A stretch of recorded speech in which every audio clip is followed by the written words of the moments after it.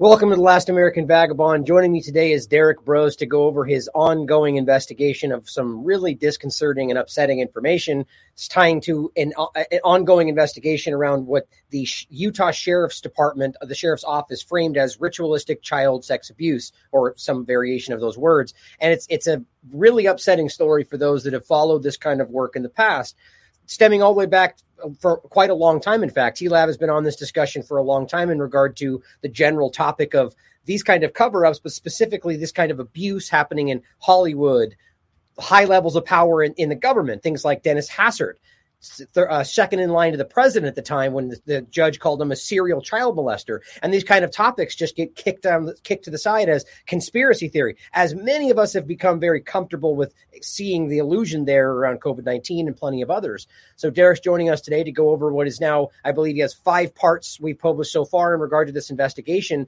And we're kind of just going to talk through this investigation and what he's seen and some really interesting things that have happened since this has started. And why you should care about this and why it stems to a lot of other topics than just Utah, just the Mormon Church, which we're going to talk about as well. And really just kind of, I want to personally focus on toward the end, the foreign policy aspect of this, the idea of how this continues to happen in war zones and other places.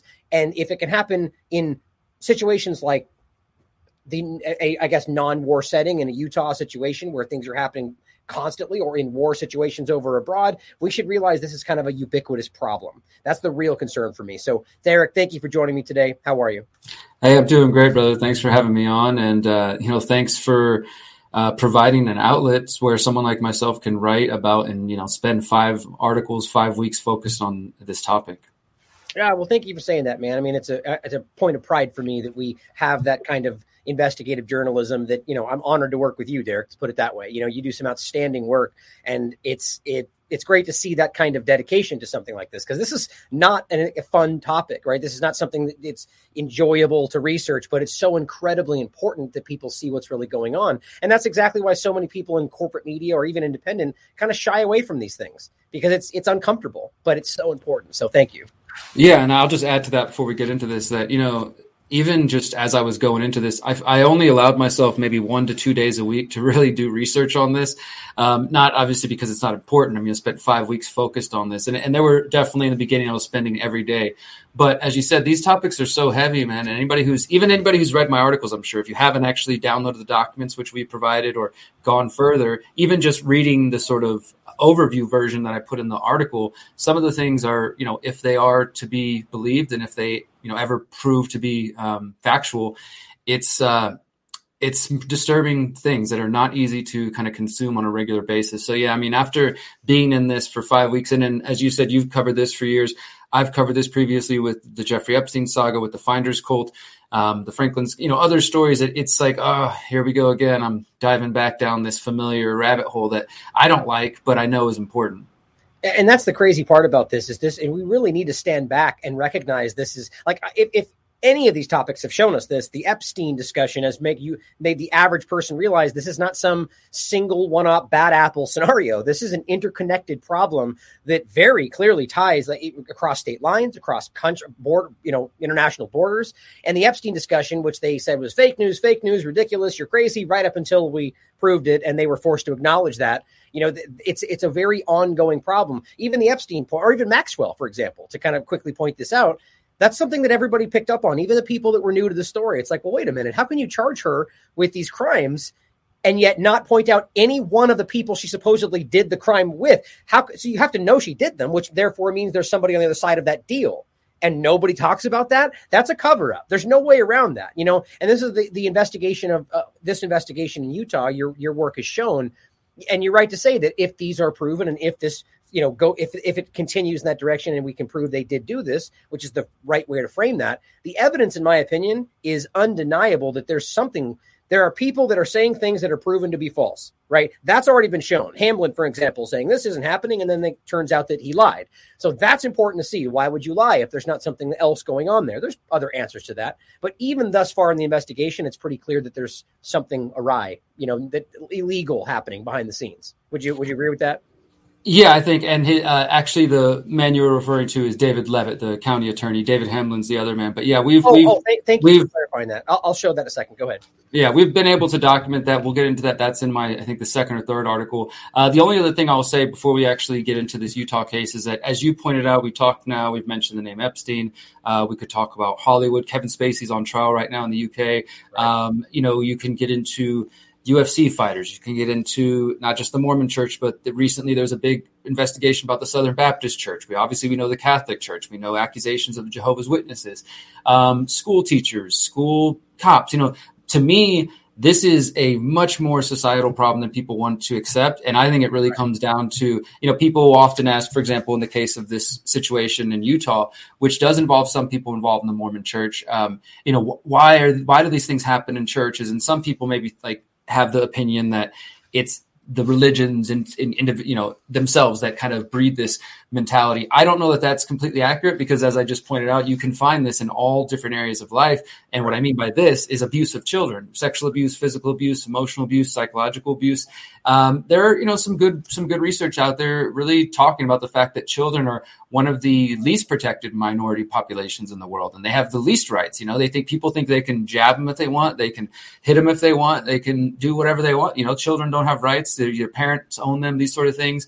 And often, whether, consciously or unconsciously, for better or worse, I think in these cases worse, people make the mistake of trusting their children over to other people, and that could include leaving them with the teacher, leaving them with the daycare. And that's not to say every institution like that obviously is involved in child abuse. But when you look at these cases, it often involves that authority relationship with the child, somebody in a position of authority, a pastor, a priest, politician, police officer, teacher, principal. That's where I think people like this who have, who are pedophiles or who are child abusers, perhaps they seek out those positions on purpose. That's exactly what I was going to say. I think, my opinion would be based on the evidence over the years and the research that I've done personally. It seems to be very clear that people work. I mean, it's not to say that there's not just situations where people are bad people, disgusting human beings that capitalize in certain situations. But I believe it's the same thing, whether you're talking about police or that pull over women and rape them in their car, which we've seen plenty of examples of, or people in politics that abuse that, or people that work their way into child care services, that kind of protective services. The point is that people see this, that they can have an authority position that almost gives them a cloak, that almost makes today we see that if you accuse a politician, it's impossibly difficult for people it's conspiracy theory. That's the argument that they give. People shout it down. They recognize that. So people seek those things out. And I believe that there's an effort to cover these things up from that level. Now, is it not possible that your neighbor could be just as, of course that's possible. But historically speaking, that's the argument, not the facts. The facts are clearly built up that it's an authority problem. It's a high level. People abuse that situation. And the other example that I would point out is someone like Nassar in the Olympics. He saw a position where you could find a comfortable, working your way into their inner circles of young girls, and that you would have an excuse to touch them. And this was a person that was a physical therapist for young girls, if you didn't see that story. I mean, he's a serial abuser. In any case, we can go off on a lot of different directions there. One thing I wanted to start with in regard to this whole topic in regard to Utah is there's a lot of people talking about this. I recently saw this in some of the comments in the article, which I understand, don't agree with, but a lot of people arguing they feel this is sort of a limited hangout, saying, oh, they're dumping this story over here, saying, look at what's happening in Utah while there's a larger discussion happening. And that, of course, tends to be more rooted in partisan politics. Like, why aren't you talking about Biden, for example? It's like, well, there's different parts of these stories. These things matter too. What are your thoughts on that in general?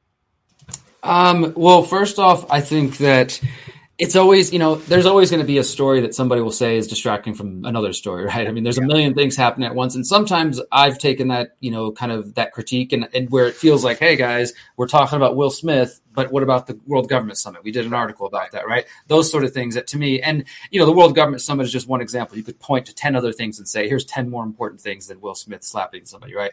Those kind of things I tend to agree with, but also it is, reality as well that many things that are important happen at the same time. And just because one thing is happening at the same time as another doesn't necessarily mean it's meant to distract from the other thing.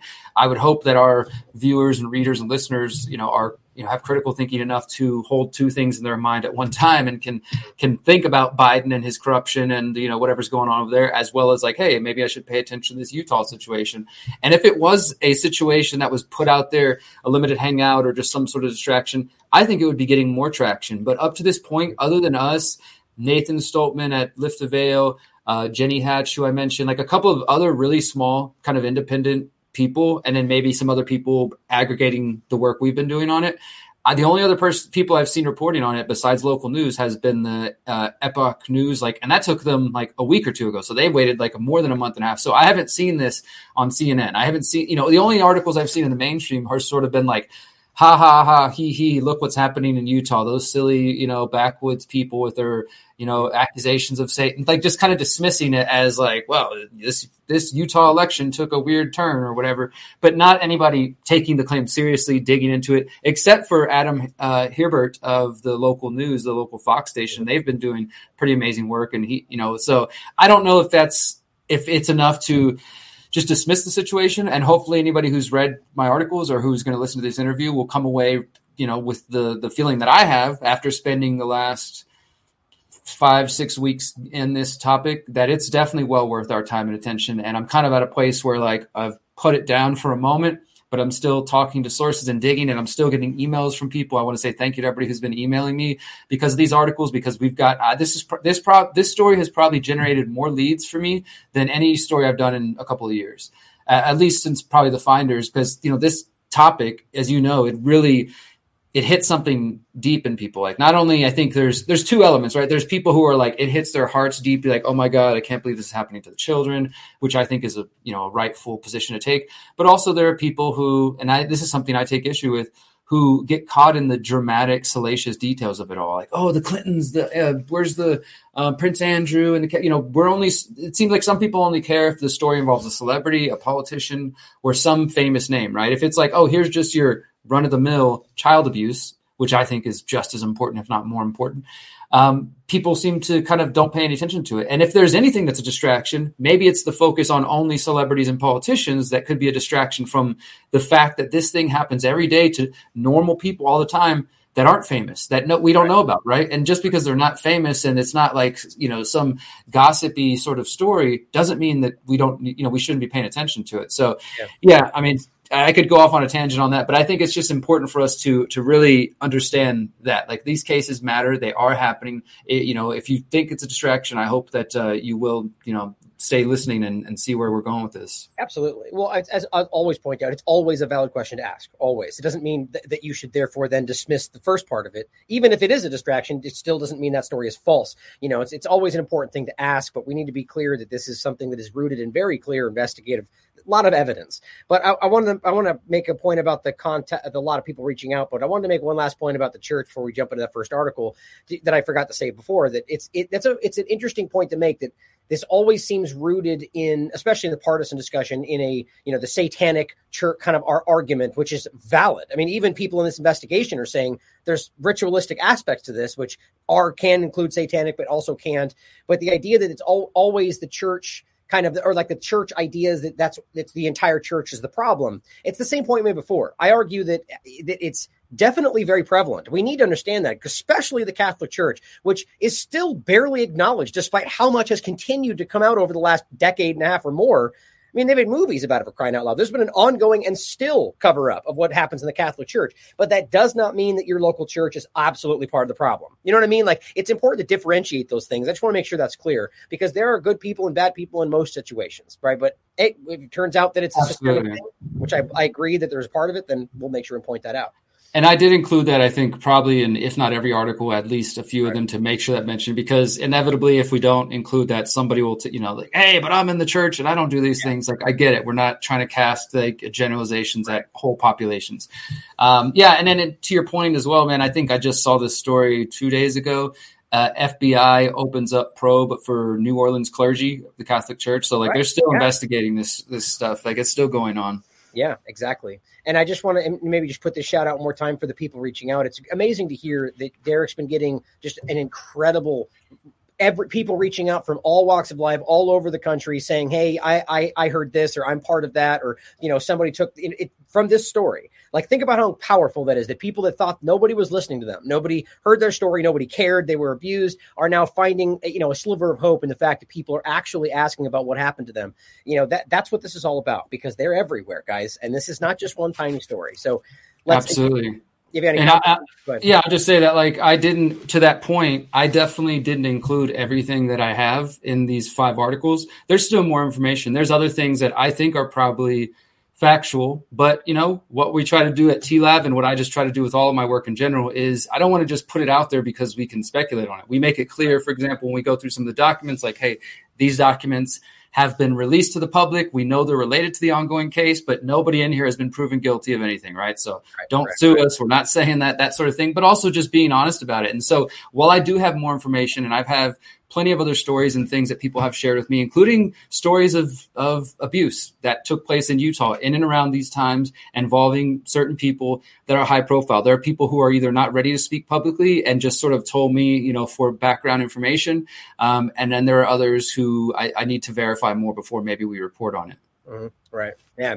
It's good. I hope that gives people hope out there. And if you got any information, reach out to Derrick specifically, or any of us, and we'll make sure this will continue. And as the title from today points out, this is an ongoing investigation. This is not some small hypothetical leak thing that's only, this involves a lot of stuff, multiple states, FBI, right? And this is a really important discussion, and specifically in Utah, multiple counties, as you can see there. So this was the first article Derrick put out. Utah County Sheriff's Office sets off debate with investigation into what he quoted as ritualistic child sex abuse.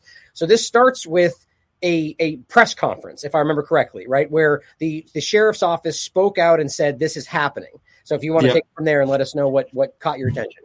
Yeah, so this goes back to May 31st. The Utah County Sheriff's Office, led by Sheriff Mike Smith, put out a press release on their website, Twitter, Facebook, and it, as I said, it kind of set off these debates where all of a sudden the local news are reporting on it. You got a couple of national headlines, but as I mentioned earlier, just sort of dismissing, like, wow, you'll never believe what's going on in this Utah election, because most of them tried to frame it as related to the upcoming primaries, which have not since passed.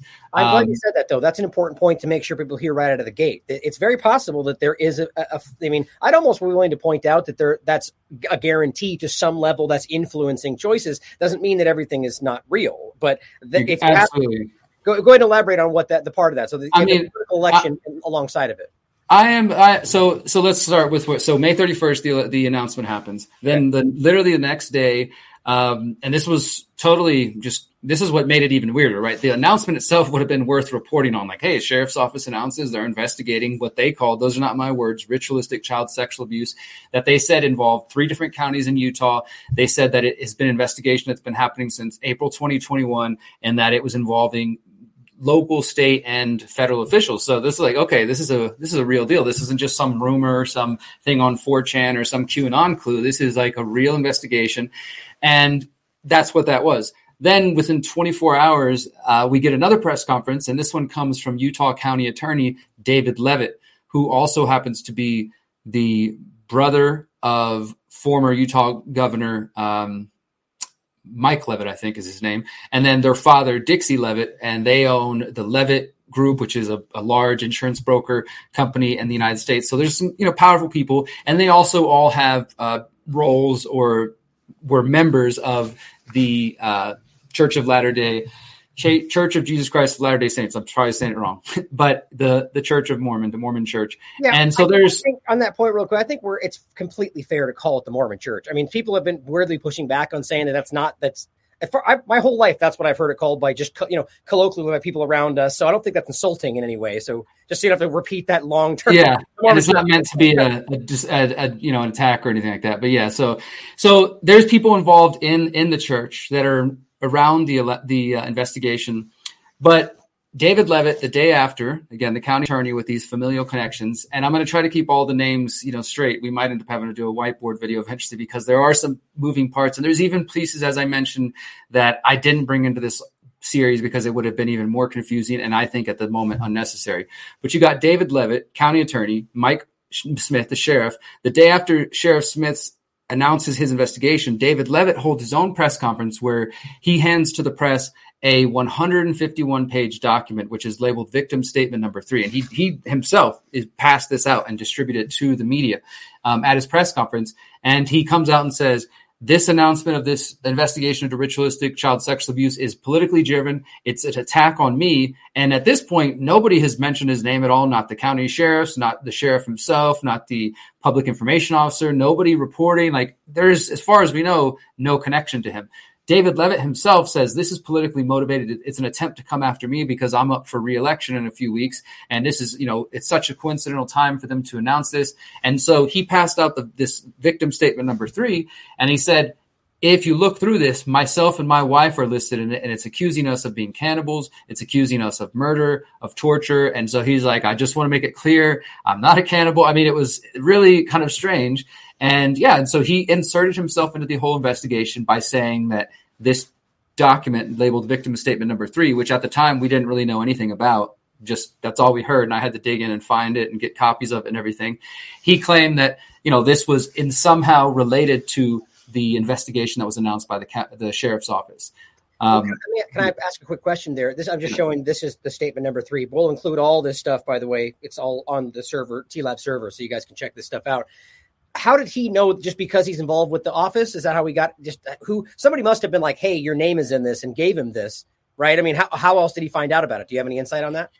I do have some insight. So he is the current county attorney of Utah County, although he did lose his election, so he won't be come 2023. But he has been there for the last few years, I think since 2018, so he's been in there for 4 years. His predecessor, a man named David Sturgis, or I think it's David Sturgis, he is the one who actually tried this case, so this victim, this is where, like, as I started to dig in, like, what is this 151-page document? That's all the media referred to it. And they said victim statement number 3. So I started doing digging.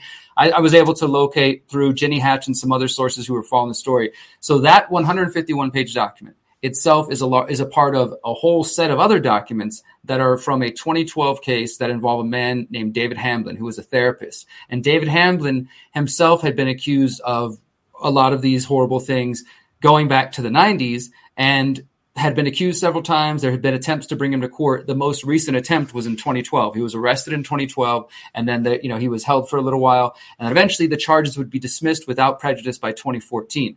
So that means without prejudice that they could be eventually tried again. And as I detail in the articles, it wasn't dismissed for lack of evidence. It was like there was procedural problems. They were like, we're having trouble getting documents. Somebody was dragging their feet, basically. Right. So the evidence is pretty horrific. I mean, it's unbelievable. If you want to get into that, I think that's maybe. Yeah, I mean, I'm happy to share, however much of it you want to. Let me answer that question that you had first. So David Sturgis is the man who was going after David Hamblin, and he is the one who tried that case. And then when the case was dismissed in 2014, it was sort of, I guess, just gathering dust.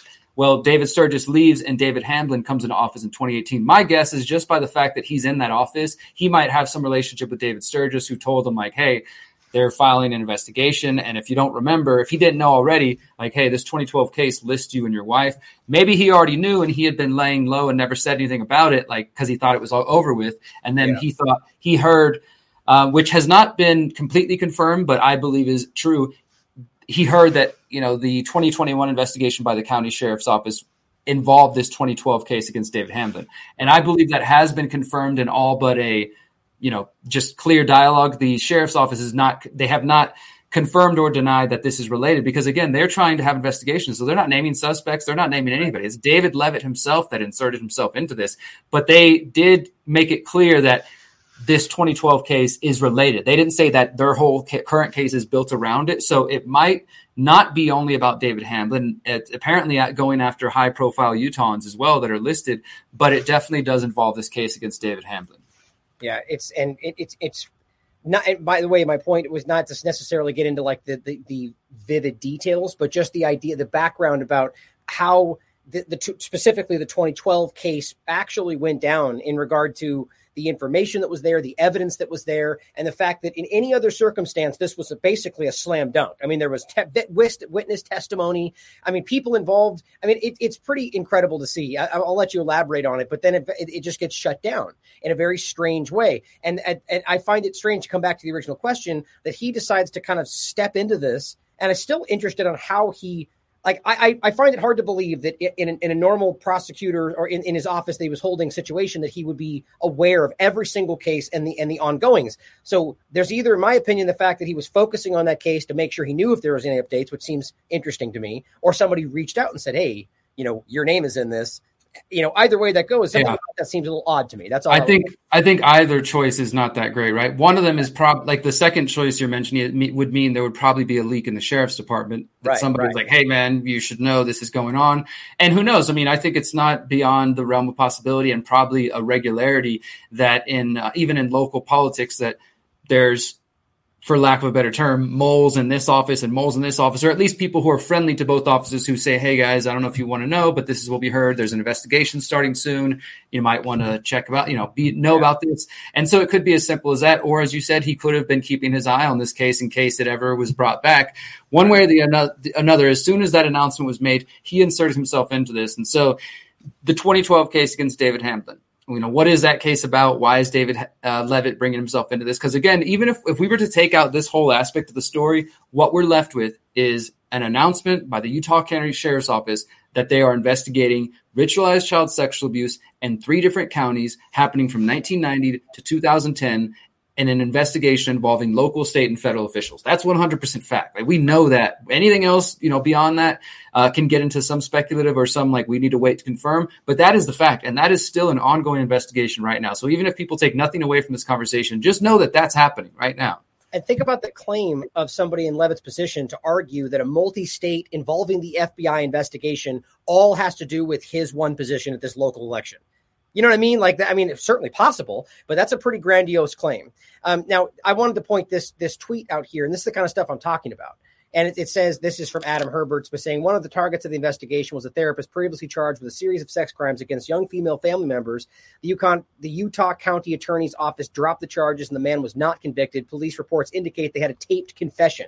This is the kind of stuff I'm talking about. So we don't have to go into all of it, but unless you want to elaborate, but can you talk about this example? And kind of stuff. This is the kind of evidence I'm talking about, that you don't just drop and walk away with because of some procedural problem. I mean, so that is David Lee Hamblin. That is the man that they're. And so again, Adam Herberts has been doing great work, but none of the local media will name him. And I get they're probably taking a hands-off approach to get just like we're not going to name everything that people have said to me just yet until we can prove it. I get that approach, but in this case, since we are still making it clear he hasn't been found guilty, although he himself admits it in the documents, as you see the statement on screen, I'm sorry for raping you. And there's other documents as well, audio confessions, I think, where his wife talks about it as well. So, because we haven't released those yet. And I don't know if we could do that if you wanted to, if you want to host them, but I also have all the audio and video from this. I have the video interviews where they're sitting down and talking to the witnesses, giving their verbal statements. Now, I don't know if we need to put that all in the public, but just know that we have this documentation. We're not just making this stuff up. We're looking at the records ourselves, the same records that Adam Herbert and the local news, and the same records that the Utah, at least in this 2012 case, that the Utah County Sheriff's Office are looking at. And so this is about David Lee Hamblin. He's the therapist who has accusations of raping his own children going back to the 90s, as well as people who say that they saw him, including the man. They did an interview with that man right there at the bottom of the screen. He said he was sent there to, quote, cure him of his homosexuality. And then that David Lee Hamblin started messing with his memory, he was using hypnosis. And that is also one of the other elements that as I've dove further into the history of these kinds of things, that seems to be pretty common, different elements of hypnotizing, or that's part of the ritual in some way. And in fact, some people who've reached out to me, who've shared some of their memories of these things, have talked about being told they were playing games, that they were playing games with other kids, but it was a sort of thing. One example I'll share that was handed to me by a contact was describing a story of being, surrounded by kids and being told that they were being filled with sand. Sort of like that game some people used to play when you're little, light as a feather, stiff as a board. You said repeat these things over, and you kind of program yourself, and people are like, oh, I think I'm floating. Well, they describe something like that where these kids are all around them and they're telling them you're slowly being filled with sand. You're getting heavier and heavier, and different things like that made them physically become really tired. And then they have like some periods where they don't remember everything that happened, and flashes of things and things. So, I mean, I think that hypnosis, we're talking about David Lee Hamblin at this moment, but I think this is probably more common in these kinds of cases than we might realize, or some element. It doesn't necessarily mean the guy's got to watch in front of you, this kind of thing, but some repetition of words or things that appear like games that could potentially suppress memories, or, you know, these memories could later be triggered as well. And that is a whole nother part of the conversation we should touch on at some point, which is this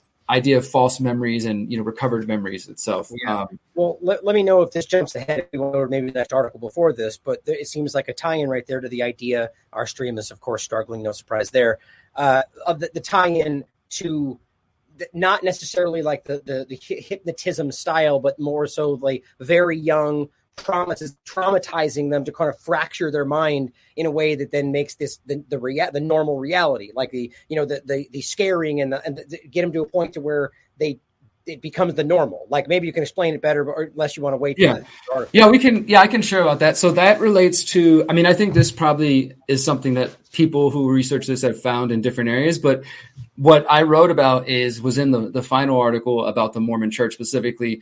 We don't have to jump all the way into it, but it comes from a report from a member of the church named Glenn L. Pace, and it's known as the Pace Memo, and it's sort of like a legendary thing now. People in the church know about it, but it's often dismissed as like some old guy, and he got it wrong, and the church knew it was wrong, and everybody investigated, and nothing happened.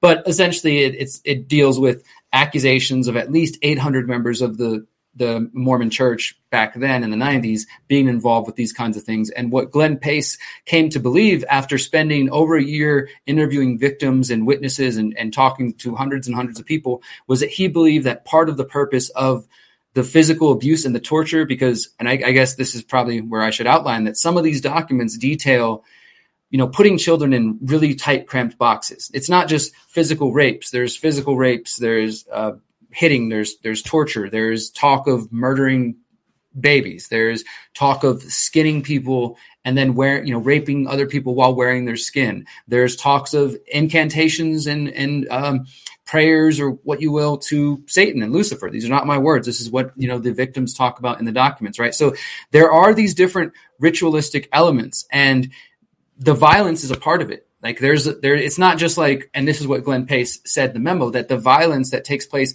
wasn't just a consequence of like somebody losing their temper and like getting angry at the victim and hitting them, that he believed it was part of an attempt to cause disassociation in their mind, so that the people could be fractured, and you could have these almost like what has now come to be termed dissociative identity disorder. It used to be called multiple identity disorder, multiple personality disorder, but where people can compartmentalize certain traumatic events. And we do this on our own. I mean, anybody who's been through some really deep things, sometimes there are memories that you only remember later through therapy or, you know, whatever practices you might try, because your brain tries to protect you from really traumatic things. You know, you check out, right? And so he believed that this physical trauma, the hitting, the pain, and like, you know, the forceful rape and abuse was done to cause disassociation, to cause the children to fracture and to not be able to remember everything that happens. And again, talking with some people who claim to have been through this, that is something that seems to be common, where people are like, yeah, only later in my life did I realize that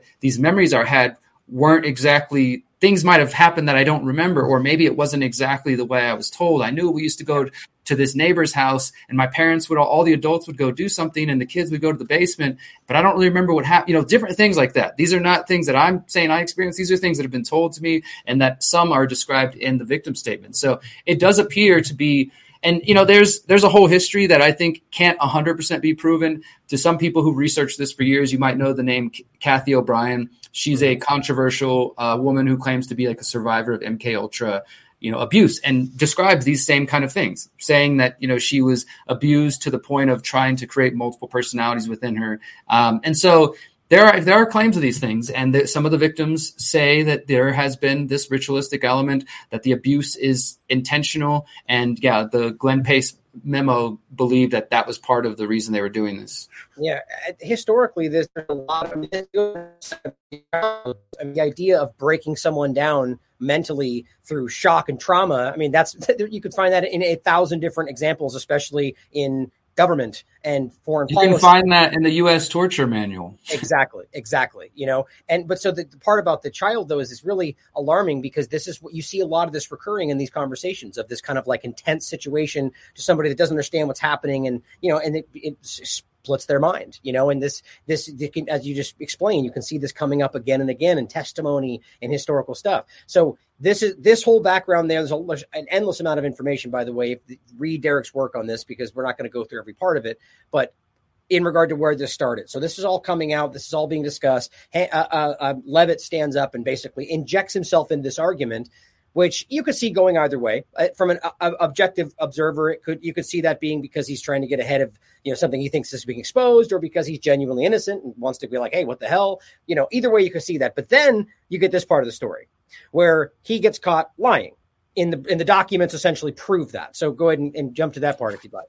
Yeah, this is important because I think that this starts to show more about his character, right? Like you said, at first you could kind of take an objective stance and say, well, yeah, this does kind of seem maybe politically driven. He's up for re-election. And there's a whole history that goes back and forth that I put some of it in there, but a lot of it's like local politics. But needless to say, the sheriff's office and the county attorney's office had no love for each other. And there was, previous things going. So you might be, you could look at it and say, okay, well, yeah, this is just, a hit job, political hit job or something like that.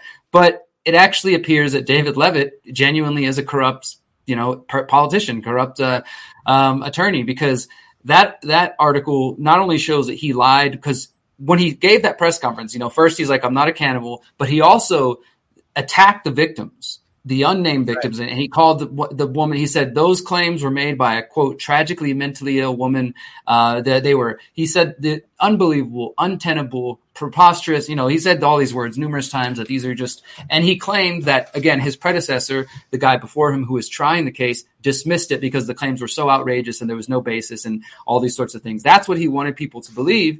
And then, the documents themselves, like, show that there's a lot of testimony there, right? So it seemed like, okay, well, how would they get rid of all this evidence, including the man himself saying, I'm sorry I raped you?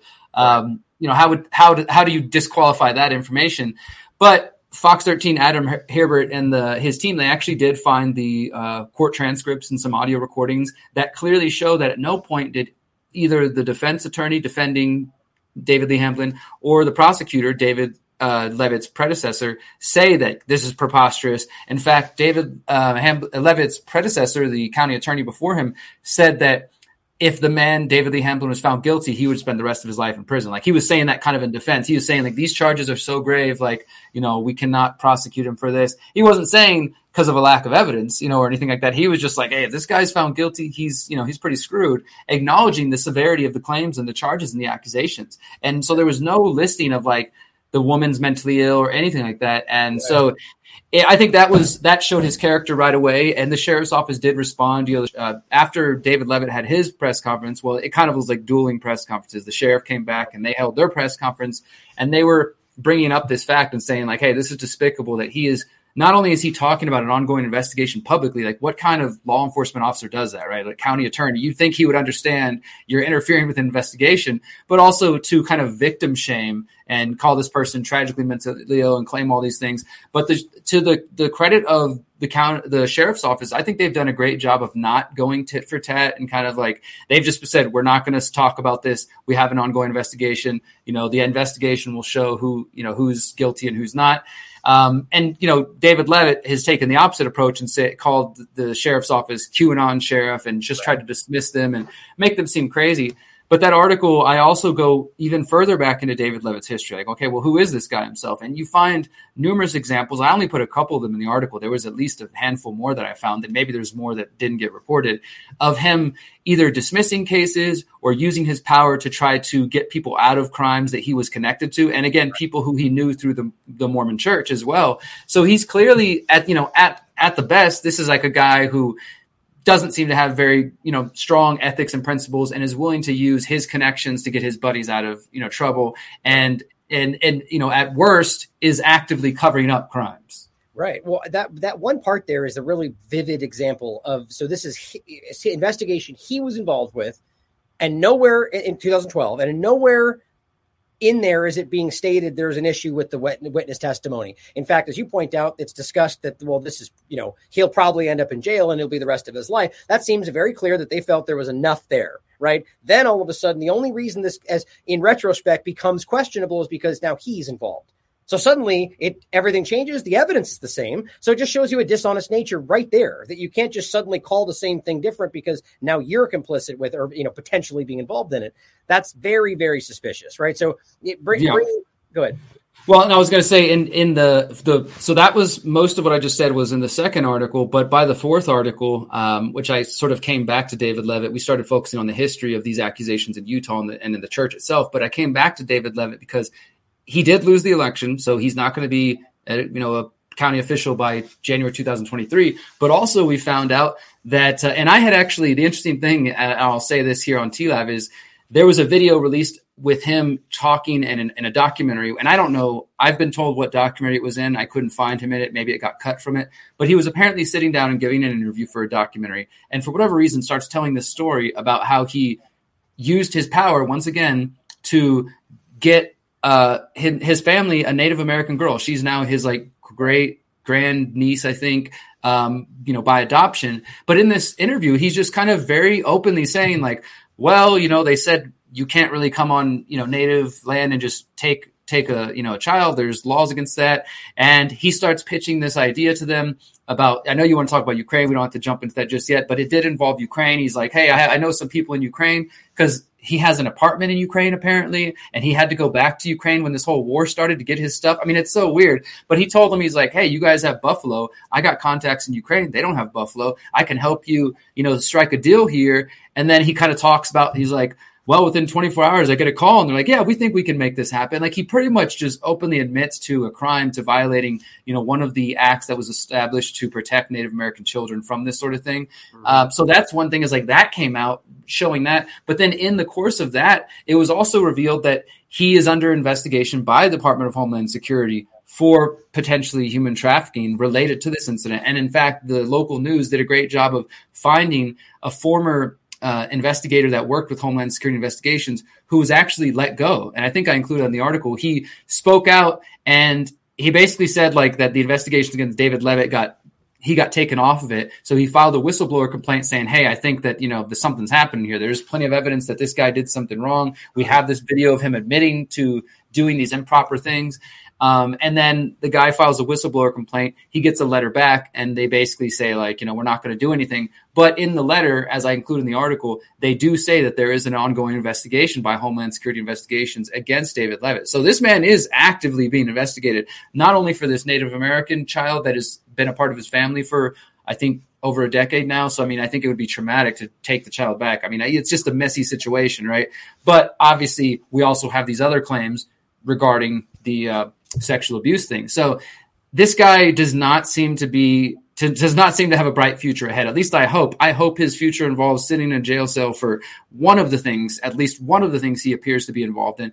And at the least, again, because we live in this is happening in the United States, innocent until proven guilty, right? Get him in a court, have him testify, make him talk about what he knows. And if he knows other people, which if these documents are to be believed and these victim statements are to be believed, his wife is involved, other people in the church were involved. There's numerous other people that were named, including people who are now ad executives and, powerful, influential people that are named in these documents. I've seen some of those who have been emailing me have been showing me the names they've found and say, hey, here's the guy, including there's a guy by the name of Joe Bunyan, who in the documents, they discuss how he, and again, this is the claims in the documents, would apparently put some of the human bodies that they would kill into his pottery, would however you do that, put flesh, I don't know.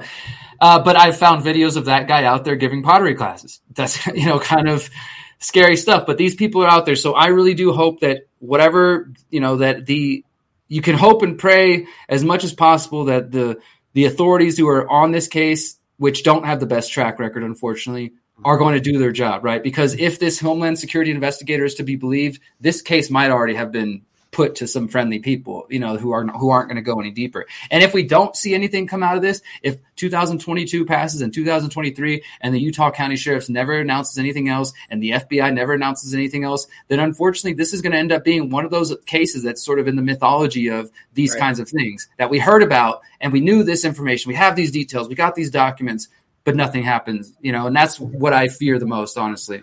Just like Hamlin before this, or just like this case we'll talk about later, the one of the big articles on TLAB that's been posted for years, 6 cases that point to massive pedophilia rings at the highest levels of power, like the Franklin scandal and so on. We'll touch on that in a bit. These that's what you're talking. These are buried in evidence that are almost, undeniable. Like I'll save the point that I'll make until we get to it. Just things that are impossible to happen outside of some kind of an abuse situation, and yet they just get dismissed as some mental problem, or that's what's frustrating. So hopefully that doesn't happen in this case. But to address a couple of things on this, it's important to realize that for a lot of times in this conversation, people and rightly so focus on the most severe, the ritualistic abuse, the satanic connected stuff, or even just the most violent.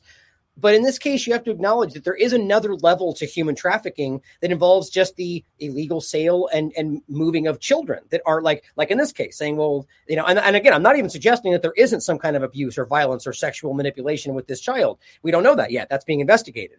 But even if it's not, to take a child from a Native American reservation illegally just because you want a baby that's Native American, that's human trafficking, right? So there's that part of it too. Absolutely. So whether that's what they're investigating or not, it's important to see that he has his ties back to those cases that do involve stuff like that. So it's very suspect. And your point is to make clear that this investigation around this specific human trafficking case with the Native American girl is a separate thing. It's not involved, as far as I understand it, with the larger multi-state investigation. So exactly. As far as we know, it's not connected, right? There could be some overlap, but at the least, it appears he's got a Homeland Security investigation against him ongoing, which may have already been involved to cover up. We've got one whistleblower trying to, say, hey, I think there's some funny business going on, and that involves the adoption of the Native American girl. And then we have this other case from the Utah County Sheriff's Office, which he inserted himself into, that does involve a 2012 case where he is named several times as being involved in this kind of things. Right. Well, so I guess that takes us to, now you mentioned two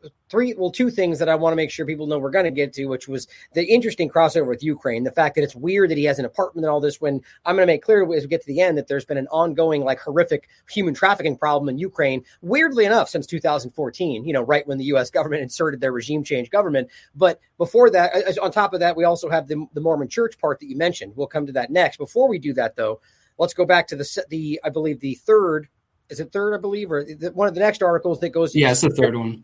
The Utah, as the title points out or asks, is there a history of ritual abuse in Utah? So this is where we get back into the specific, unless I feel like you already went over this. Is this just around Hamlin, or there's more to this, right? There's more background. There's some more to this that I think is worth mentioning, at least. This was me trying to take a step back from the county sheriff's investigation. I mean, the first couple paragraphs, I sort of update the audience about what was going on at that time, which was namely that the sheriff's office has now said they have received more than 120 tips in the form of phone calls, texts, emails, messages, etc., from people. So again, if this investigation never amounts to anything, we are going to have to ask, well, what happened to those 120 plus tips that went to the Utah County Sheriff's Office, right? And what happens to all the people who are reaching out to me? I mean, there's clearly a story here, right? So I was taking a step back from what was going on with that at the moment and said, let's take a historical look at what's taken place in Utah, right? Is there any evidence or reason to suspect that this kind of thing predates this current investigation? And yeah, there is plenty of evidence, at least accusations. And unfortunately, by this time, especially because of a recent change in Utah state law, a change made by the Utah Supreme Court, many of these cases have now been, or they're past their statute of limitations. And so these victims many of them will never see a day in court or, anything close to justice, unfortunately. But I start with going back in March 1990. There was I'll preface this by saying many of you probably have heard the talk of the so-called satanic panic, and I covered this in my documentary, The Finders, on The Finders as well. Were there cases that probably were blown out and lack evidence that took place in the late 70s to the early 90s, to the 80s to the early 90s? Yes, surely there were people who made claims that didn't pan out and lacked evidence. And as I mentioned earlier, sometimes these claims were based on so-called recovered memories, right? Those memories in many cases did turn out to be inaccurate. People making claims of recovered memories and people weren't where they claimed to be and things like that, right? So this gets into like a whole messy conversation, which leads some people, unfortunately, to dismiss these kinds of cases and say, oh yeah, Utah, they're making those claims. Don't you know that's all satanic panic hysteria? That was all debunked back in, the day. And we know that it's nonsense, right? It's a very easy thing to say, and it unfortunately works for a lot of people. But it's not that black and white. The fact is that, yes, some people did claim to have recovered memories that turned out to be false, but there are also people who have recovered memories and the circumstances fit what they claim. There's also, from the other perspective, there were victims that were being attacked by certain therapists at the time, and this is a whole other area of research. You can look into this person. I can't remember her name, but she's a therapist, and she testified at Ghislaine Maxwell's trial as well. That woman came up with this research. I believe she's a woman. I apologize. It might be a man. She came up with this research and called it false implanted memories, implanted memories, and started to claim that the different cops and the therapists who were interviewing the kids or the kids themselves were making up things, or that they were being suggested to, and there were some cases for example, they might interview a kid and they ask the kid 50 times if anything happened, and the kid says no, but the person starts making suggestions, and sooner or later the kid claims something happened, right? So the people who are advocates of this satanic panic theory dismissal of all these claim that's all false memory syndrome. Kids were making things up.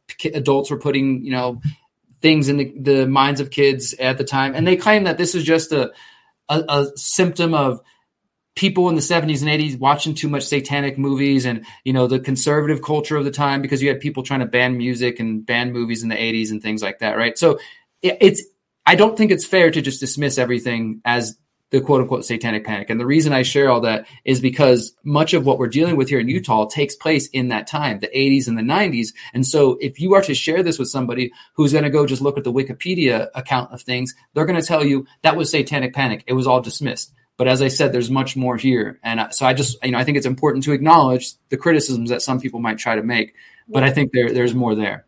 Yeah, and to add to that too, this is where you add in the satanic part of this that seems, again, that's a valid point to make clear that there's history there that has happened, that can happen.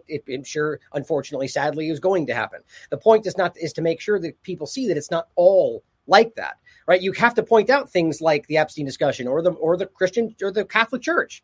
Right. That's not a hypothetical. That's real. These people are being arrested for abusing children. Now, was there a satanic element to that? Certainly possible. Right. But it doesn't have to mean that all of it's like that. So the problem is that that feels very, very manipulative. Right, to make that the case, so it's easy to dismiss as one lump idea, and that's never the way we should look at these things. I think it's also guaranteed that there were some that we can show that maybe were manipulated. Now, was that for the very purpose of being able to dismiss all of it in one thing? We should ask those questions too. But all up in the air. The bottom line is child abuse is real. We all see it. It happens every day, which is horrific and disgusting. So to dismiss these things, statements made by children, especially when you can prove some of the things they're saying, just because of an overarching idea that there's some manipulation happening, that is very self-serving, especially for the people that are trying to put this to bed. And that's what we see in every field like this. So it's important to make that clear. Yeah, absolutely. And I think that you're right that maybe some of those cases that have been claimed as oh, see, here's a lie, we told you it's not real, are there for that very purpose, to make people dismissive of that. And then, the other thing I'll mention before we get in deeper is that when I investigated the Finders cult, there was, just as an example, there was 3 main accusations. There was the accusations of child trafficking. True. There was some troops to that were covered up. Accusations of connections to intelligence agencies. True. We have documented evidence of that. We have that in the police documents themselves saying that. And there was accusations of Satanism.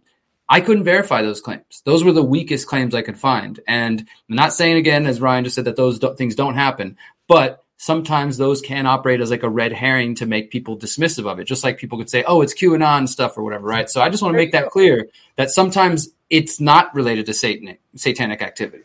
Right. And it's just that's the best example to make right there is that again, there's plenty of stuff with the whole Q. Like we're at a point now, I think we can all acknowledge that was not what that the people thought it was. I mean, clearly this, there's a lot of claims, but the point is that there's plenty of things that were stated in that whole conversation that had some level of truth to them. So that's how those things are used. And it's very telling and suspect if much of the Q crowd was very focused specifically on the satanic pedophiles and the Democrats, even though when you break into the idea of just this child abuse conversation, it's pretty ubiquitous across left and right of the illusion of that paradigm.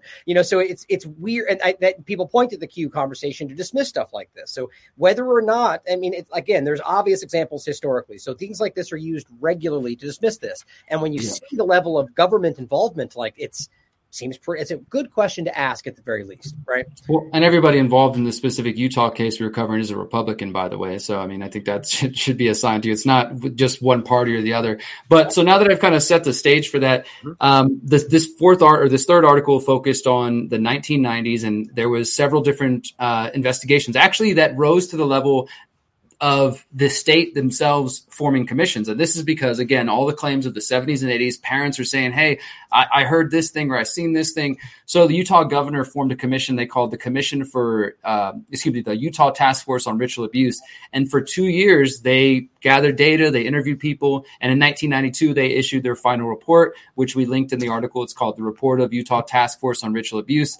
And this one was more favorable to the idea that this exists. They said that there were generational cults that were operating in secret, sometimes using the cover of religious organizations, including the Mormon Church. And that's the thing, right? Sometimes the ritualized element, it's actually has been described in some cases as like a bastardization of Christian or Mormon traditions, like where they sort of use some of the same maybe dresses or, ritualistic elements, but they corrupt them and use them in different ways, right? So it's not necessarily what we would call satanic, like in the sense of praying to Satan, but it's not, there's ritual to it, but it's not Christian either, right? And so, a quick point on that, if I can interject real quickly, I believe even the investigators of Utah made this point as well, that it doesn't necessarily, like ritualistic abuse uses often religious tenets like you're pointing out, but it doesn't necessarily have to mean any religious connotation. Just the idea of what we discussed in regard to the fracturing of the mind and having a process to it.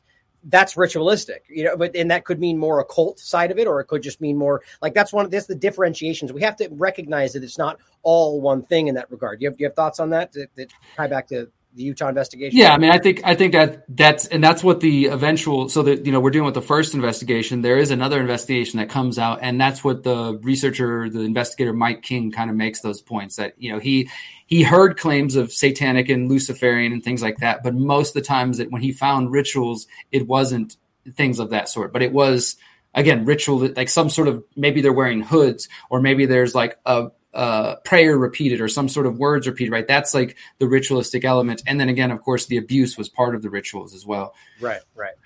So this report, as I said, the first one, which led to another one, was a little bit more favorable. And it did acknowledge, though, that these cases are very difficult to prove in court because oftentimes people don't, share them till later. But they also said that people were quote, they had a quote real expertise at hiding their tracks. And so that task force in 1992 asks the Attorney General of Utah for like $250,000 and 4 investigators to do another investigation. And that led to them hiring 2 investigators. They didn't give them, the full thing they wanted, but they said, okay, we're going to further investigate that.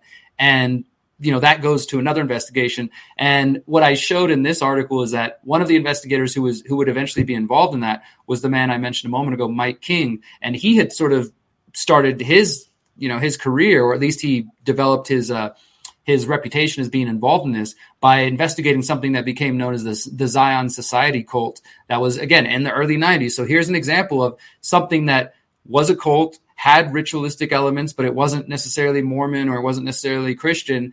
And it involved sexual abuse. It involved, a ring of people, and it involved, abuse of children. So a real world example of this, but it was, it seemed to be more of a cult around this man, Arvin Shreve, I think, his name. Yeah. And so Mike King was involved in that investigation, and then he would eventually get hired for this 1992 investigation by the Utah Attorney General's office. And that itself would lead to once again, another 2.5 year report. And Mike King was a little bit more skeptical. This guy, and I think he's an interesting man. He seems like an honest investigator. He spent a lot of time. He said he talked to hundreds of people. And their report, which is called Ritual Crime in the State of Utah, Investigation, Analysis, and a Look Forward, seemed to take a truly objective approach. Like, they didn't just dismiss out of hand claims of Satanism or Luciferianism. They said, yes, these allegations exist, but they also weren't really ready to kind of say, like, be as bold as the previous report that said generational groups of Satanists exist. And I think even that in some cases, and I don't know if this was done on purpose, or maybe it's just, it's just what they came up with, but it seems to contradict itself a couple of times. So, for example, in one of the portions that I included in the article, they talk about how they have dedicated thousands of hours to follow up on these allegations. They've searched hillsides for ritual sites. They staked out potential ceremonies. They said, again here, they're, quote, unable to uncover any physical evidence to support the claims of existence of organized cults. So that's like one statement, seems clear enough. But then they follow it up with saying that evidence has been uncovered to support the thought that individuals in the past and are now committing crime in the name of Satan and other deities. The allegations of organized Satanists, even groups of Satanists who have permeated every level of government and religion, were unsubstantiated. So again, like, they're saying that people might commit crimes and, tell their victims the devil's behind this, or if you do something bad, the devil's going to come for you, to just scare their victims. But they still don't necessarily think that there is evidence of this, like, deep infiltration of government. And they continue, clearly crimes involving sexual and physical abuse are occurring. Evidence in the state supports the notion that ritual crime can exist even on a large scale, as they saw in the Zion Society. Police agencies from across the state should evaluate this, but they end with saying there's absolutely no evidence to support any police agency is refusing to investigate allegations of ritual crime when those allegations involve criminal activity. So, he's a cop. Maybe he has a bias towards believing the cops and believing, that they're doing everything they can. But that's kind of where things is. You end up with, like, there's the Zion Society cult. There's been at least 2 major investigations by the state, one which found that there was satanic activity, the other which was a little bit more skeptical and not ready to be as bold. And that's kind of where things were. Now, I'll say the final thing about it, where I end the article, was, again, by asking, like, is this just satanic panic, or is there something more? Because I found these other articles that were in the Deseret News, which I think is partly owned by the Mormon Church, which is interesting. September 91 did this article called Tales Are Bizarre, But True, Deputy Says. And I looked it up, and there's a guy named Deputy Dennis Howard of the Utah County Sheriff's Office. And he claimed back in 1989 that he'd taken at least 42 reports alleging animal or child abuse. And he says, victims will tell you stories that are so bizarre, it's difficult to believe them, but I have no trouble believing it. It's happening in Utah and in every other county of the state. So that was like, well, that's a pretty bold claim. And then it goes on. He says that he also says he can name people who are guilty of ritualistic crimes, but, quote, I can't touch them. They are too good at what they do and learn from court testimony in other cases about how to get away from their crimes. And that to me is like, wow, like that, how does somebody say that? And then there's no follow-up. There's no additional questions. But I've seen that a lot in corporate mainstream reporting. They'll just sort of throw out a nugget of truth like that, and then it never goes anywhere. Well, I did find Deputy Dennis Howard, and I reached out to him via Facebook and some other places. I haven't heard back from him. I don't know if he's somebody who doesn't want to talk about any of these things, but he's still alive. He's retired. He actually ended up becoming a mayor in a different part of Utah for a small town for a little bit, and then retired in the last few years. So he's still alive. And if anybody's got contacts with Deputy Dennis Howard of Utah, or, any way that maybe I can get in touch with him, because so far I've been unsuccessful to get a response from him. But I would like to just ask him, like, hey, I know it's been a long time, but do you remember anything about these cases where you're claiming you can name the people, but you can't touch them? I mean, that seems like a pretty important point to follow up with. I completely agree. I mean, obviously we could guess what he means there. I mean, it's pretty clear that what the meaning is, but that to elaborate it, does that mean that there are people? I mean, to me, that simply suggests that there are high level people. Right, they just are untouchable. Not that if he knows who they are, it can't just be that they're good at covering their tracks. He clearly knows who they are already. There's a level of shielding there, at least the way that his suggestion would be. But and this is what we continue to see historically. Like your point, they make a statement like that. How can there be zero follow up?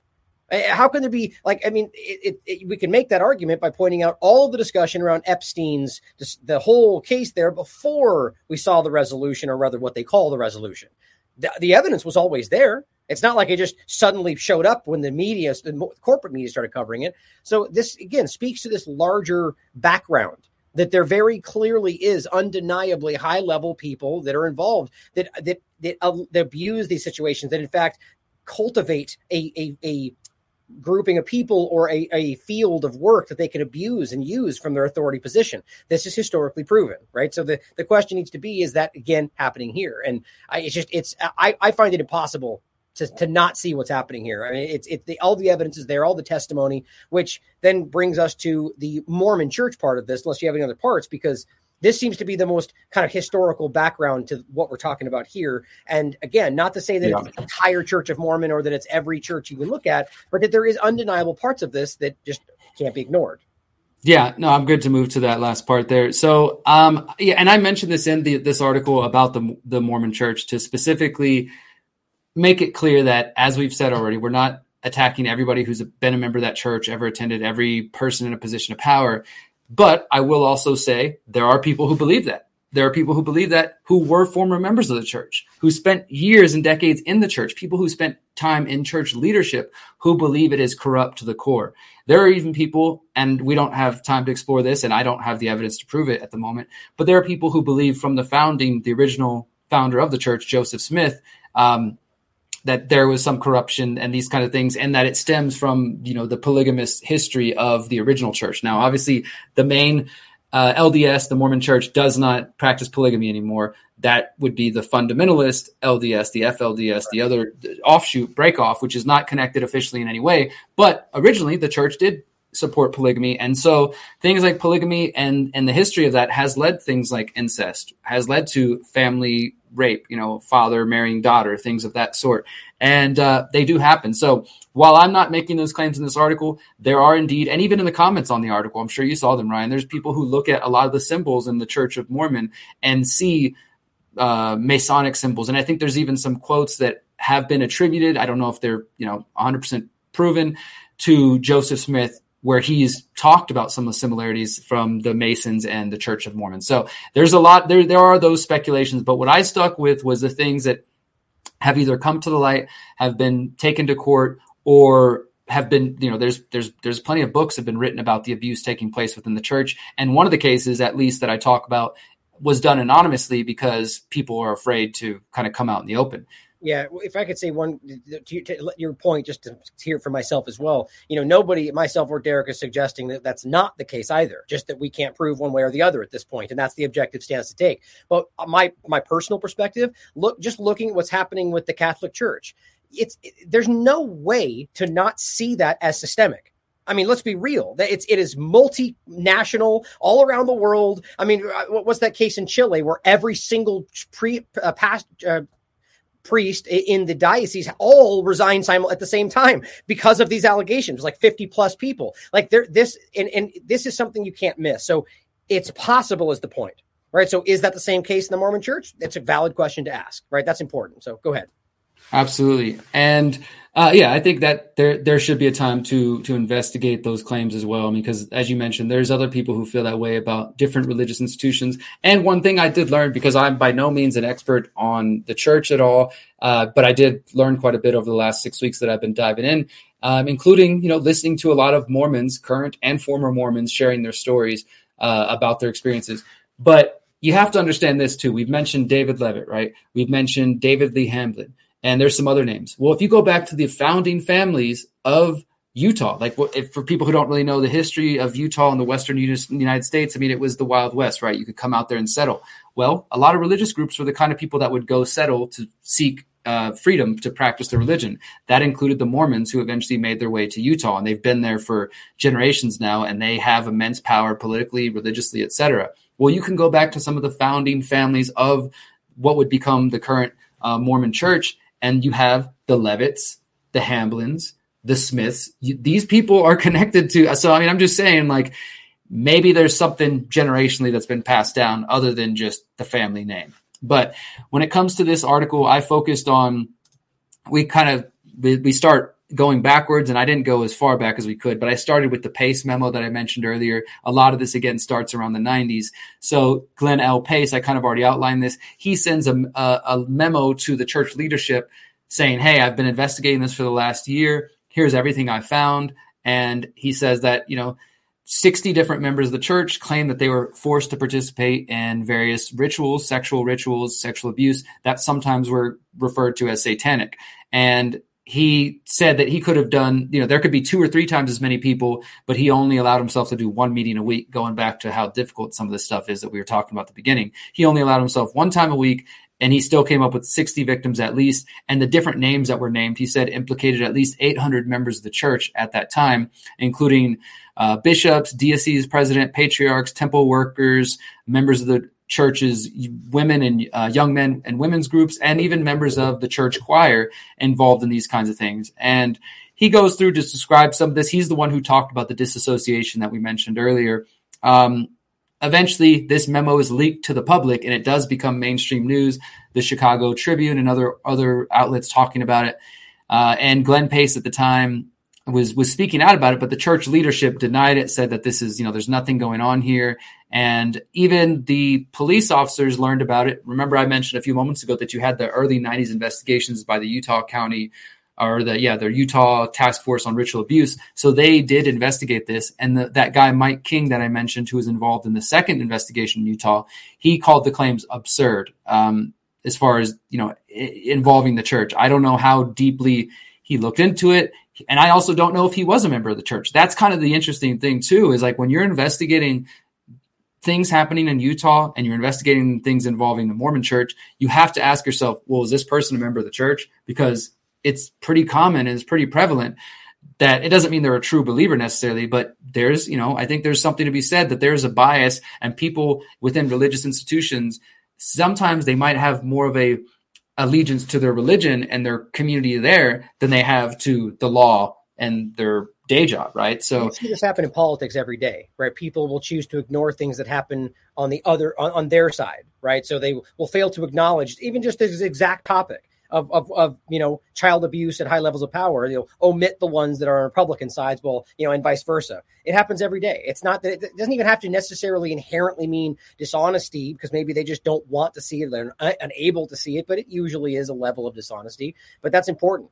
But one part that stood out to me that I thought was really telling was that in your article here, the discussion of the statute of limitations and the idea that the Utah Supreme Court was ruling on this case, and that the church, the Mormon church, basically, or specifically, as it says, they were trying to depose Nelson and Craig Smith, but the church pushed back and said, let's wait to see how this case pans out. And so basically, let's hope that the statute of limitations runs out and they rule on that. So therefore, you're not allowed to look into these people. I don't know. That feels very dishonest to me. Or maybe objectively, they're using it as a way to avoid things they don't think are just. But I don't know. That felt dishonest. I think there was a lot of people who would stand to benefit and would be thankful for the Utah Supreme Court's decision to rule the way they did. And yeah, so that's later in the article, and it does really. So the one I was just referring to was Glenn Pace in the 90s, and the case you're talking about is the man who's pictured at the top of the article is Russell M. Nelson, who's the current president, who we should mention as well. It's not like they're just like president of the church.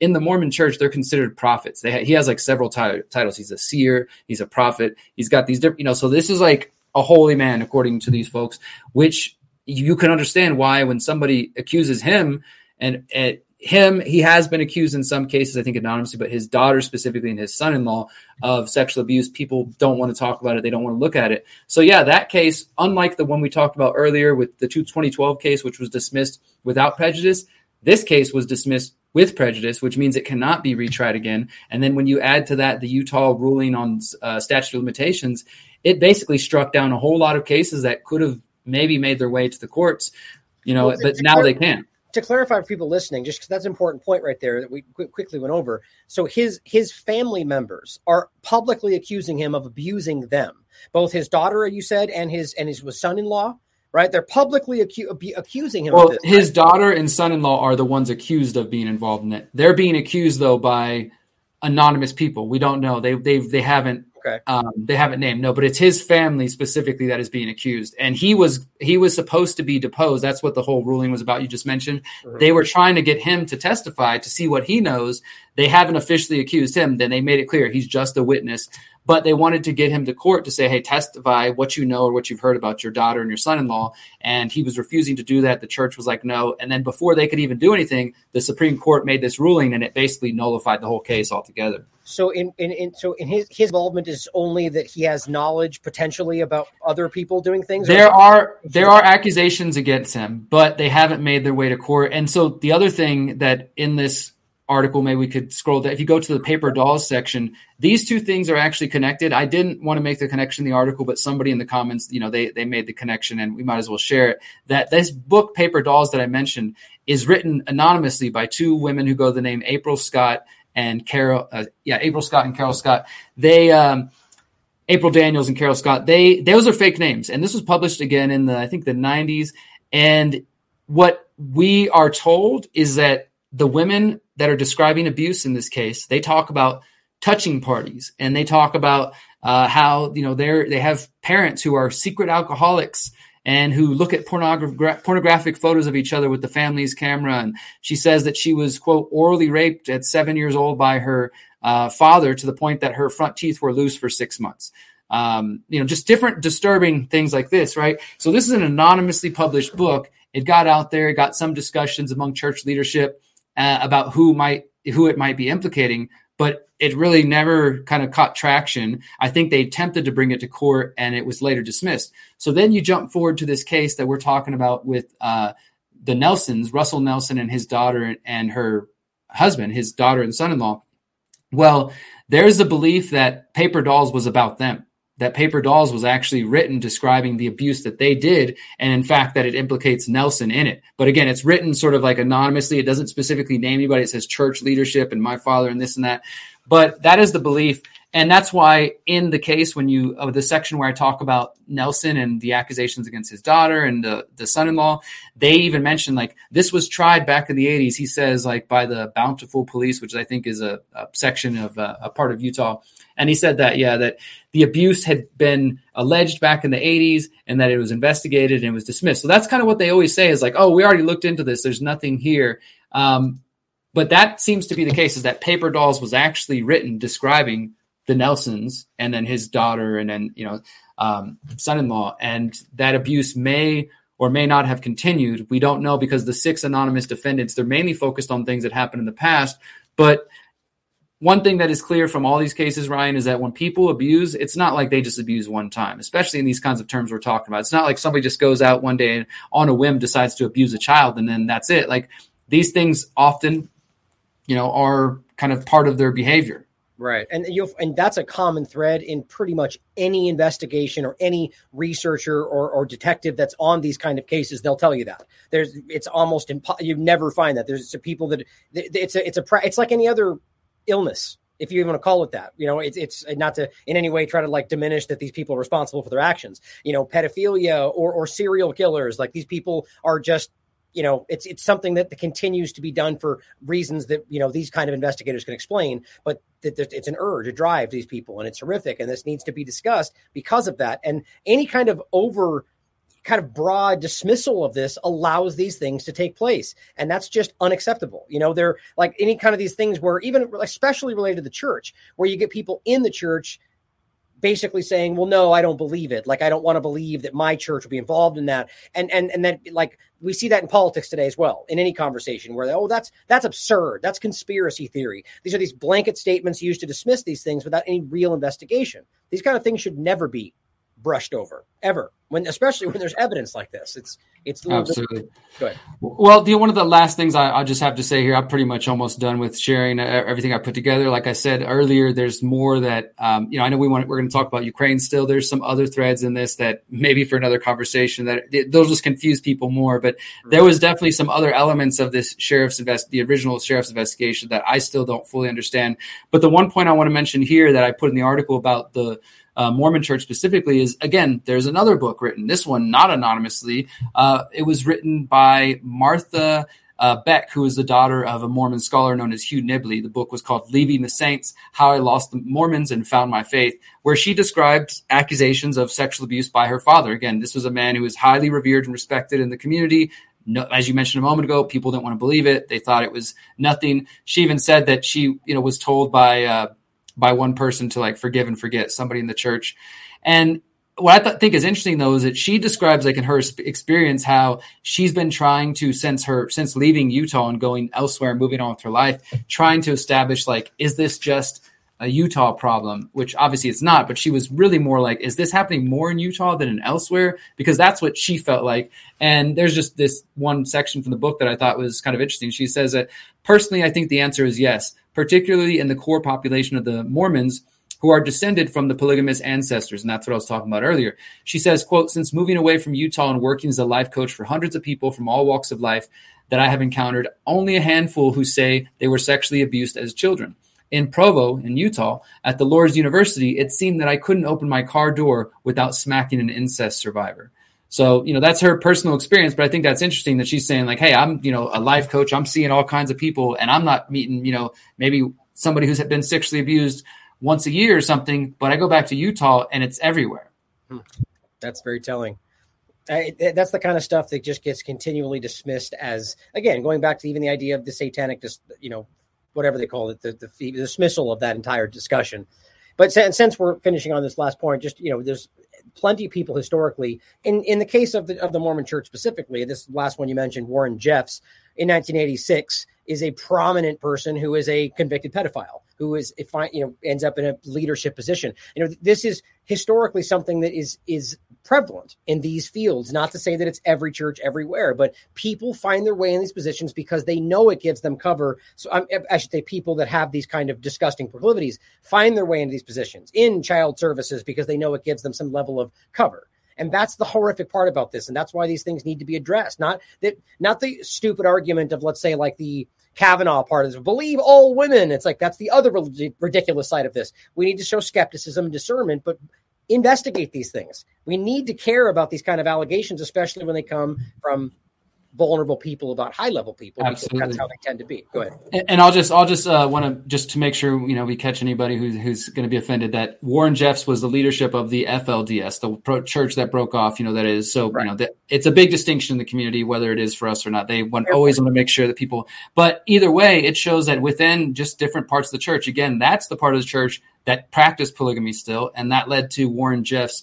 That was the very, it's been more popular in the mainstream than most of the things we talk about here today. So there's a documentary series that I mentioned, Keep Sweet, Pray and Obey, that is worth watching for those who want to learn more about that topic. But again, even in that case where that man is in prison now, he's in prison for probably the rest of his life. He got tried in Texas and I think in Utah and maybe even another state for trafficking. But the people still consider him a prophet. A lot of the people are still diehards and still believe him. They think he was totally lied about. And he wasn't even found guilty for everything that he's been accused of, including raping of children. He got some lesser, he's doing time in a federal prison or whatever. And that's great. But the truth hasn't fully come out. Right. And his own nephew wrote a book about it. And, ended up one of his nephews killed himself. So there's definitely some dark stuff here. And it's a reality. And the other thing I'll mention for those who want to dive deeper into this, and especially if you are in the Mormon church, go to YouTube and check out a channel called Mormon Stories. And it's just about people sharing their views about Mormonism. It's definitely people who've left. But if you want to search on their channel, search satanic abuse or ritual abuse, and you'll see people within the Mormon church talking about their own experiences. That was definitely another source that I used as well. Yeah. The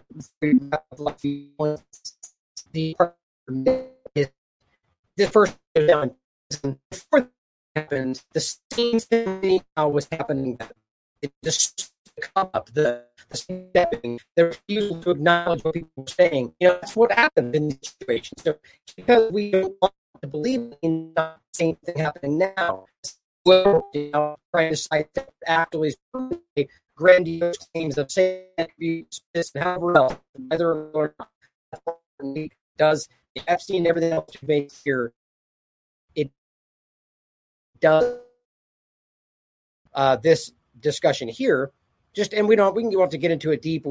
There's a lot of these cases historically. It's an important article that I always reference from the website that talks about major cases historically that point to these massive child abuse, pedophilia rings at the highest levels of power. And the point that I kind of put off before that we discussed, I think it was the Presidio military base case, which is right here.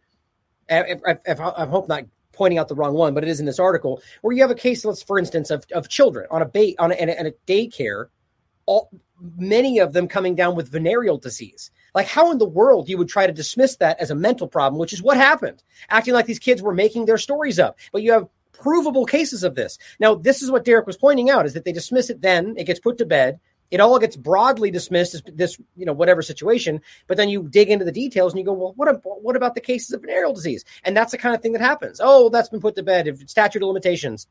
And that's where it leaves. And so then it gets dismissed as conspiracy theory by the larger people that point at us when we discuss it, and this is not something to be dismissed. There's some horrific stories like this. So if you'd like to dive through this article, there's a lot of them. The Franklin scandal is a huge one. What you're looking at here from the Washington Times, it's a real corporate media article. Homosexual prostitution inquiry ensnares VIPs with Reagan, Bush, but this didn't really amount to much, right? If you have any comments on the broader discussion there, otherwise we can finish up with some Ukraine points. I just agree with you that it's important for people to be aware of the history of this because, you can go to the theconsciousresistance.com, my website, and search the finders and watch the documentary. The Franklin scandal you mentioned, I saw it talked about the Dutroux affair there as well. We can obviously Epstein, but Epstein's just a piece of the puzzle. Jean-Luc Brunel, Peter Nygaard, which I've written articles about for TLAB. If you haven't by now got that it's a problem that pervades all aspects of society, from religions to politics to celebrities to, all these different areas, it's I think we're well beyond the realm of just dismissing these things as satanic panic. Yeah, absolutely agree. And that's the part of all this that really, like the Epstein, all these different parts of it are moving parts to a larger problem that gets kicked out, as I spill my drink, that gets kicked to the side as ridiculous, as fake news, and people just put it to bed. But so to finish off here, I wanted to make sure we tie this back in what I was mentioning in the beginning, which is Epstein's an important part of this, that it's not just one entity. This is a network, the global scale. And during wartime, Syria was a horrific example. Evan Bartlett, I believe, discussed this, and Vanessa as well, Vanessa Beeley, of provable human trafficking. In one case, introduced to The Hague in regard to the White Helmets, not the actual civil defense group, but the fake entity that's called the White Helmets that is an abusive situation. And there's proof of that. But Syria's children, for instance, where there was tens of thousands of children were missing that nobody even talks about. My point is to bring this to a specific case in Ukraine. Interestingly, it does tie back to Levitt specifically. But you can see that there's a history here in Ukraine. Here's a U.S. Institute of Peace discussion. Russia's war has created a human trafficking crisis, they say. It's only Russia's war, right? It's only right now. But what's interesting is they, in these articles of today, try to frame it as one thing. But even in these articles, it doesn't have to do with Russia. It has to do with entities and elements that are already there, crossing borders with Poland, and how this is clearly an ongoing problem. And you can see this going back to a lot of different cases. Here's 2016. This is the Atlantic Council. Ukraine should do more to combat human trafficking. It's odd that the current conversation doesn't encapsulate that, which is during the U.S. controlled regime. Same thing here. This is The Guardian from 2016. Sex lies and psychological scars inside Ukraine's human trafficking crisis. Right, in 2017, the State Department does an article or a report about this. Here's what it says. Vigorously investigate the recommendations for Ukraine. Vigorously investigate and prosecute trafficking offenses, including public officials complicit in trafficking crimes. It's funny how that part of the story just gets ignored today and just dumped on Russia's doorstep, right? But that's a pretty big, admission right there, just hanging out there. Yeah. Yeah, no, I think that, what people need to understand is that anytime that there's going to be some major event like that, you're talking wars, you're talking famines, big sort of chaotic displacement where people are having to run away from home and things like that. Inevitably, there are going to be people who take advantage of that. And that includes traffickers. And now whether these traffickers are tied to the high profile politicians, as we've discussed, does happen, or simply just, criminals on the ground taking advantage of a chaotic situation. These things do happen. And, as you said, this point with David Levitt, this is not something I have the resources at the moment to fully investigate, but it would be important. I think here's another thread for anybody who has the time or the ability is that what we do know is that David Levitt, again, the man who said, I'm not a cannibal, I'm not involved in anything, but also was found to be a liar, was also found to be, currently under investigation for his adoption of a Native American girl, where he claimed he was going to spark a deal between Ukraine and the reservation to gift them buffalo and, have some financial exchange. That same man maintained an apartment in Ukraine. And when this whole conflict recently began, there was even like local news articles you can find of, David Levitt heads back. He says he needs to clear his apartment out before things get dangerous. So now does that mean he was involved in this human trafficking going on over there? I don't know, but I do think it's odd that he's got these different accusations against him in the U.S. And then he's also got this history of this Native American adoption where he references Ukraine and then heads back to Ukraine once things are starting to get heated. I don't know. But without a doubt, people take advantage of those kind of situations and they do traffic. And often I think at the highest levels where these sort of things are sanctioned to some degree by maybe the CIA or other, rogue outfits, those kind of things can provide cover for the trafficking. Absolutely. And that's exactly the point that we're seeing through this whole thing is the very idea of authority and altruism placed on authority is what is being used to cover these up on a regular basis. Well, and whether it's the altruism, the fake altruism of spreading freedom around the world, or whatever it is, that's what's covering this stuff, and it's always happening. And it doesn't always have to be high level authority, but there are people that abuse that these people in authority, in plenty of provable cases, turn a blind eye. And whether or not they're involved, but there's cases also where we see where they are involved. The bottom line here is there's a lot of this going on that gets dismissed. And there's also an effort to breed the idea or to seed the idea into people's minds through social media today that these things are usually fake. Usually, satanic fever or whatever it is today. Even after Epstein, we have people that dismiss this, QAnon stuff. That's what these things are meant to do, guys, and we can't be that stupid. We have to be willing to show discernment and question this stuff. And I want to make one last point, then I'll leave it to you, Derrick, to leave us off whatever you want to discuss, future investigations, your thoughts. Is I'm seeing in the chat, people, I'm tired of this world, and it's never been more important to me to push this idea to make sure we understand. The whole point here is not to walk away feeling that, we're doomed and everyone's bad and everyone's abusing children, but rather to recognize that there are good people like Derrick out there that are putting all they have on the line to fight for these children, to make sure people see what's happening. And that there's a lot more people than you realize, good people out there that are doing everything they can to make sure this doesn't continue. That's the positive note. And I do believe we're making a difference. And I do believe that it's turning the tide here. And maybe that's naive. Maybe that's wishful thinking, but I believe it. I see it every single day. So don't lose hope, guys. I believe we're making a difference. So thank you for being here, Derrick. Appreciate it. I appreciate you having me on, Ryan. And again, I appreciate you letting me run with this investigation because it is important. And yeah, I can totally empathize with those who come away from something like this feeling pretty heavy or, just not that great or not that optimistic for the future, because this is one of the darkest areas of I think our world, but also of research. And when I am in this research, as I mentioned earlier, I try to really remind myself that it's not just about can I get a viral video because this includes Prince Andrew or Epstein. Like I said, the salacious, dramatic details that some people get caught into or only want to pay attention to if it involves those things. As far as I'm concerned. I think there's injustice from the runaway kid who somehow got sucked into prostitution on the streets of Houston or Chicago or New York City or anywhere else, just as much as I am the person being trafficked by the high profile celebrity, politician, religious leader, whatever, right? All these cases matter. And, after covering this for years now, Epstein, the Finders, all these different cases, what matters most to me is the victims, right? I don't want to take advantage of the victims by highlighting their disturbing accounts for clicks, right? This is about trying to give them a voice. That's what really matters most. So this article, these investigations have been an effort to try to give the people a voice and to hopefully, by shining a light on this, put some extra pressure on the Utah County sheriffs and whoever else to do the right thing. Because that's really ultimately, unfortunately, guys, until we come up with another solution to how we solve this problem, there is some level of dependence on the, legal authorities that we have. I can't go arrest people. I can't, you can't go make a citizen's arrest. We're not at that position or that time yet. We don't have the evidence on our own, right?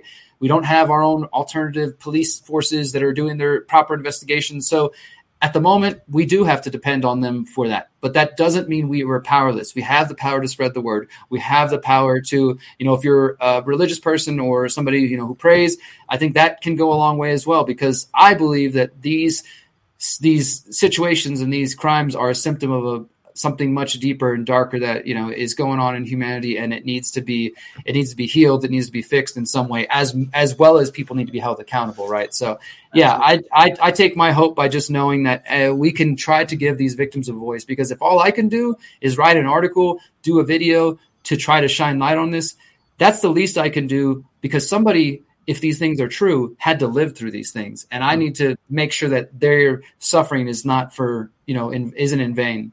Yeah, absolutely. Well said. And I think that's something we try to do here at TLAV every single day. And your work, Derrick, is give a voice to the voiceless, whether it's in Palestine, whether it's in Bolivia, Yemen, Venezuela, or anywhere else in the world where people are being disparaged and ignored while being taken by some kind of larger narrative.